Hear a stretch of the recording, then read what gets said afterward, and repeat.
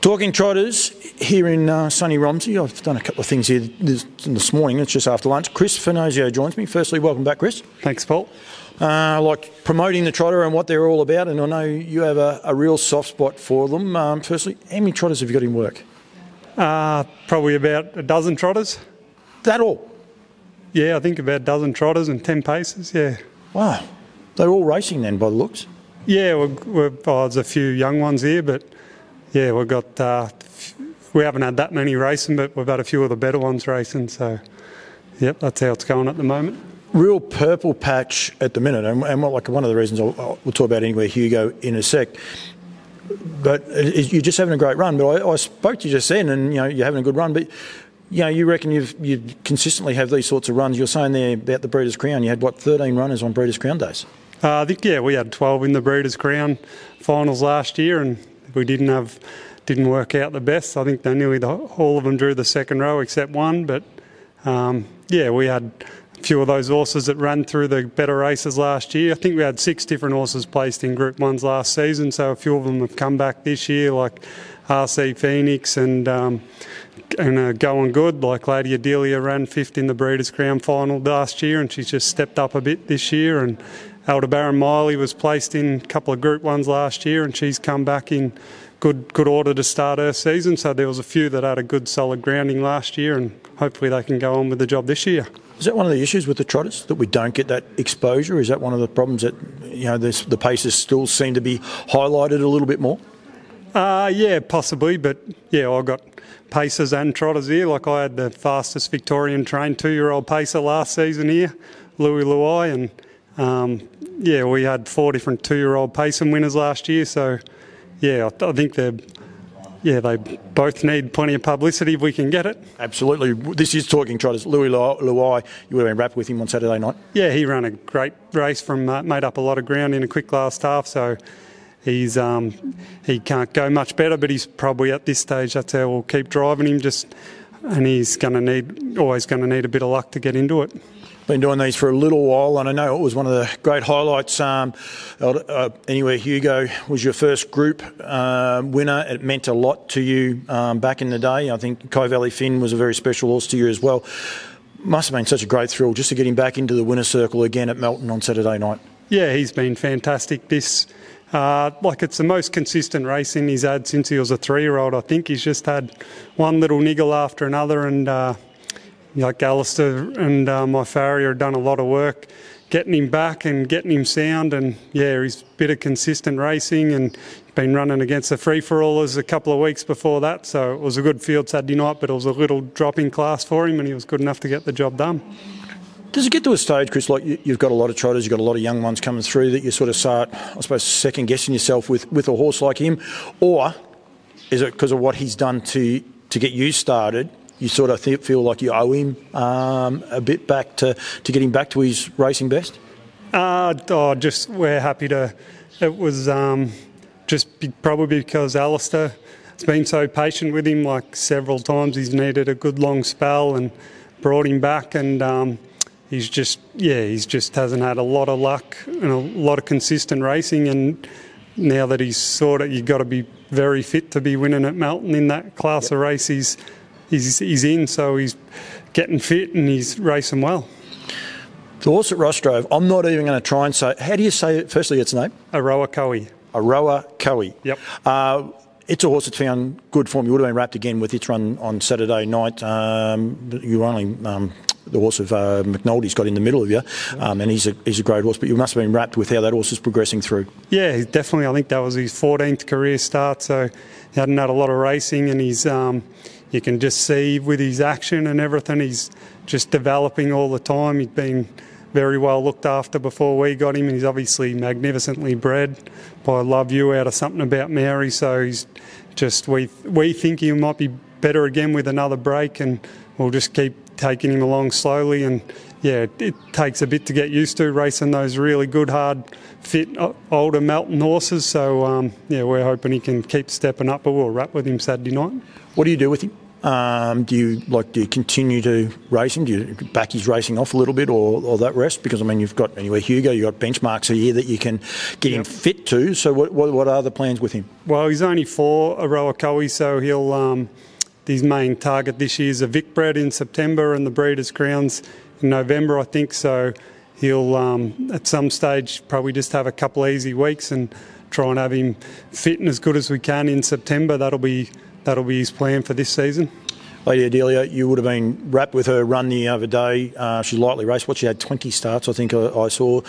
Chasing home, not arguably, the best mare we've got in Australia, trotting mare, probably the best mare when you think about it, pound for pound. But she's a champion mare herself. You must have been wrapped in her run. Yeah, the last couple of starts it's tough taking on Queen of Leader. She hasn't, our mare hasn't won a metro race, but we couldn't have gone any better the last couple of starts. So she's been just stepped up a bit this season and seems to be getting better all the time. And she's another one. She'll have the Vic bred in September, so we'll just plan things around that. She might have a few weeks off at some stage and try and have her up and going in September as good as we can. It's going to come around pretty quick. Yeah, it's not far away, so they can't have long off, but they don't probably need long off in the middle of winter.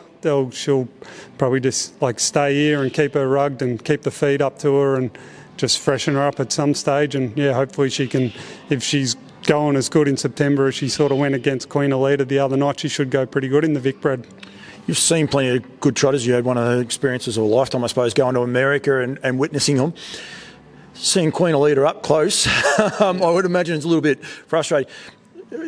One, what do you see and how good do you think she is? Oh, well, she's a great mare. I've had a very, very good view of her the last couple of weeks. I've seen her plenty of times. I've raced against her, as a 3-year-old and last year and this year, and Lils has done such a great job with her. She just got such a great action. Obviously, she just gets over the ground so good, and I think she's very good. I think she might be having a little break now, and she's only 5, and he's given her plenty of time to race against those better ones and kept giving her a break. So she might keep improving more to come. Queen of Leader. She's scary, isn't she?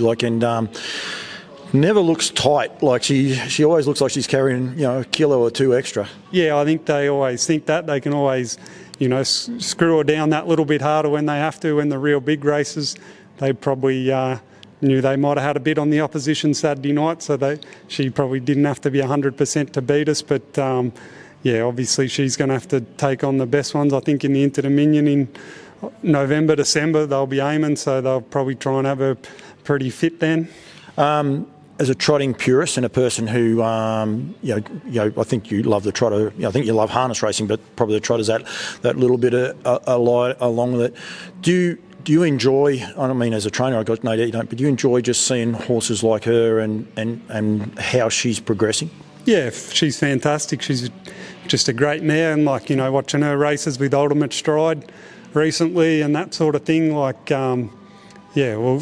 want to see the good trotters have always been exciting in Victoria over the years. Think of the ones we had coming here and racing in the 90s, and when Pride of Petite and Buster Hanover were coming from New Zealand and racing the top Australian trotters like Wagon Apollo and different things. They were the best races to watch. So it's great that there's a good group of trotters around, and there's nothing better than watching 2 champion trotters take each other on. It's good that you mentioned Ultimate Stride, because a lot of people may or may not realise, I think probably where you develop your love of your trotter, you cut your teeth for a long time with Chris Lang. It's a unique battle, because I don't remember seeing Chris Lang driving a horse like he does with Ultimate Stride. I think he even enjoys the tussle about it. But you must see a different side to Chris. Do you see a different side, if you like, with Chris Lang in the way he tries to beat this champion mare? Well, I'm not sure. I have seen him. He's always thought a little bit outside the square, Chris. I remember when I was working for him, we had Maori time there, and she was only lightly raced, and he'd given her plenty of time, and Keystone Dal had won 13 in a row and was short price favourite in the Maori Mile, and Chris had a bit of a plan, and he led and just went for home in the Maori Mile and absolutely demolished Keystone Dal and ended his winning streak. And so he's been He's been thinking a bit outside the square for a long time, Chris. It's not something new for him. He's always trying to beat her. Like he did the same thing to try and beat me last week with Aldebaran Miley with his mare, filly, Glamour Stride, and you know he's a good one for driving his horse to its strengths. Yeah, I think it's great, but I think he just goes that little bit extra with, it might be back to Murray time with Ultimate Stride, because he's a length and a half in front of the horse on his back, and he's always looking, and then he's running, and I think they're great battles, and I don't think we, as an industry, I don't think we sell those enough, because that was a stirring race, those last couple being real stirring races, and great for our industry. Yeah, they're fantastic, like, you know, watching Chris Alford drive Queen Elida against Ultimate Stride, he had to go at exactly the right time to win the race, and like it, you know, it might look like the field's in single file at one stage and there's not much happening, but if you're watching Chris Lang and Chris Alford in those races, they had to do everything spot on to win it. If they make one little mistake and don't go early enough or go too hard or go too late, it's all over. So yeah, it brings out the best in the horses and the drivers. Yeah, they're great to watch. They're very tactical races. We're going to go back 1 week. Aldebaran Miley, firstly, congratulations with how she is going. You must be wrapped, and you've got some big fish to fry towards the end of the season with her. Yeah, she's done a great job so far coming back. Like, she went to Sydney for their Oaks up there off just one run and thought she was really good. Ran home and ran third behind Rockin' With Attitude, and yeah, since she's come back, she had an easy week or so, and then been really good in a few starts. So, yeah, obviously we're aiming her at the better races coming up later, the Vic Bred and the Oaks, and she's got a sales race coming up soon. So we've got big plans for her, and hopefully she can measure up to them all. Trip to New South Wales, chasing home, Rockin' With Attitude, who is a champion mare. Does that season her up a little bit, do you think? Yeah, going away from home, she went up there for a few days, and yeah, I think it does them good going away, and then when they come home, they're pretty happy to be home, running around and galloping around in their own paddock. So yeah, hopefully that little trip sort of sets her up for most of her race. Yeah, her racing will be here this season, so yeah, hopefully she's got some. Yeah, we can have her as good as we can for the good races. A good smile to your face when you talk about it too, which I like, and I think it's encouraging. Right, the one horse I want to, I suppose, highlight, because I think what you've got coming up with him is this horse that's come back. He's now 4 from 4, RC Phoenix. Firstly, has he exceeded your expectations of him this prep? Don't know if he's exceeded. Like, I was wrapped with the job he did last year. I think he beat Plymouth Chubb home several times. He beat Cravache d'Or on his merits, and Cravache d'Or beat him a few times, was too good for him, but you know, I couldn't have been happier with the job he did in the Vic Bred final at the end of the year. And I remember when I turned him out, I said to the owners, we'll give him a break and bring him back, and hopefully we've got the best trotter in Victoria. So you're always aiming high, and you know, there's plenty of good ones around, and but yeah, so far it's been a perfect prep. It doesn't always go that way. Like, we brought him back a bit earlier than we would have because of this race in Queensland, so he really had to win 4 out of 4 or go really good in all his runs to be wanting to take him up there. But we've been wrapped with all his runs and how he's come through them. So yeah, at this stage where all systems go for Queensland. I'm one of them. Probably undersold him a little bit. I mean, when we talk about that 4-year-old or 3-year-old crop of horses, I always spoke about Plymouth Chubb, Cravache d'Or, Courage Stride, and then Joe Pace's horse, who's known just as Harry Stamper. Have you seen a better crop of like 3, now 4-year-old horses that all have something very, very unique about them? Yeah, they're very good trotters. Like, I knew racing them, like RC Phoenix, I think he drew 7 in the Derby and 13 in the Breeders' Crown, and then it was just impossible with the they were just too good for him. But like, it's sort of whichever one drew the best was always had that fair advantage. And like, you saw Plymouth Chubb got beat several times and then come out at the end of the season and beat the Group 1 horses, the older horses. Like, so that sort of franked that form a bit. But yeah, they've all got to step up. Harry Stamper and Courage Stride have come back and shown a bit, and like Courage Stride was terrific last start. So we'll sort of find out. We haven't seen Cravashti, or we won't see him till later in the season, but find out really how good that crop is this year when they really have to start racing the good ones later in the year. We're going to talk about the Great Square, and the Great Square is a new race, $150,000 race, sponsored by Harasta Trotters, who actually sponsor me with this, and I know they support you with quite a few of your well-bred horses. Don't have the hat or the jacket, left them all at home. They actually sponsor that. There's a sneaky little whisper, I think Courage Stride might be going up there as well for the Great Square. One, your initial thoughts about this race and the concept, because I mean we speak about rocking with attitude. Anyone that's not sure, she's a 3-year-old filly, she's going to be taking on them. Yep. She gets a barrier advantage, she's going to draw 1 or 2 at the very worst, so it's a unique race. What's your first thoughts when you heard about the race? Oh, well, it's fantastic. Queensland are really, you can see how much their trotters have grown up there each year. They're just getting better and better, and a lot more trotters up there. So, like, obviously it's 150,000, so it's the biggest 3 or 4-year-old race for trotters in Australia for the year. So that's the reason why Courage Stride and my bloke and that they're racing, because there's that carrot there, and like it's obviously it's a big trip to get up there. So you need everything. You need to travel up there well and everything to go right. But yeah, it's just great to have that opportunity to race up there like that. The track at Albion Park is a little bit unique compared to ours, probably not as well cambered to a lot of the tracks. Is that a worry for you, or you think he'll handle any track?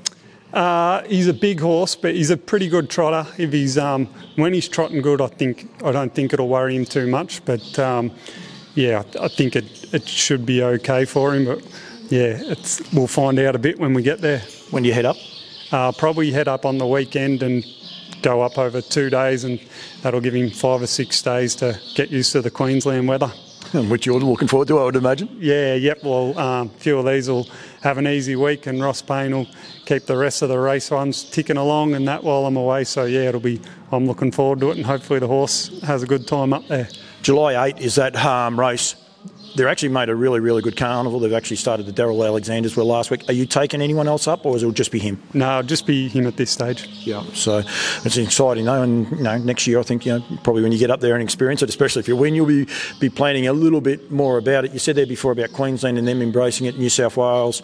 The Trotters, it's great what they're doing with the Trotters Australia-wide, isn't it? Yeah, it is definitely. Like New South Wales and Queensland are both really trying to grow them, and the Oaks and Derby in New South Wales were worth a lot more this year, and both states are getting a lot more young trotters and promoting it with their breeding and that, so it makes for better racing when good horses are clashing from each state, and yeah, hopefully it makes for it helps everyone if the other states are going strong.